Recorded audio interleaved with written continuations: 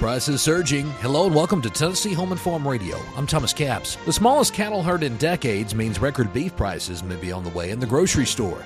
Micheal Clements shares more on what this means for farmers and ranchers. USDA's biannual cattle inventory report shows the nation's cattle herd at 87.2 million head, down roughly 2% from last year, and the lowest herd size in 73 years. American Farm Bureau Federation economist Bernt says it's all because of recent droughts. The combination of higher input prices and drought drove farmers and ranchers to market more cattle. And not just more cattle, but more female cattle that are responsible for replacing the beef herd. Now, we're looking at a beef herd of about 28.2 million head. Amongst that, we have a calf crop that is 33.6 million. Now, this is down 2%, but it's the smallest calf crop since 1948. That's in 76 years. Despite the low inventory numbers, Nelson says there is still a high level of cattle on feed. So right now, cattle on feed supplies are strong. That means what we have in the pipeline for beef supplies is strong. And so that should keep prices for our consumers at the grocery stores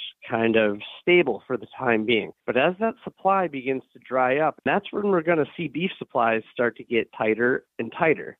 And this could lead to the record prices that I think are going to occur in 2024 and 2025. Nelson says that while some cattle producers will benefit from higher prices, tighter inventory doesn't mean good news all around. But not all farmers are going to be seeing that. When we look at guys that are trying to expand, for example, they're going to have to pay higher dollars to get their hands on cattle to expand their operation. So a little bit of a black swan event that can occur with these higher prices.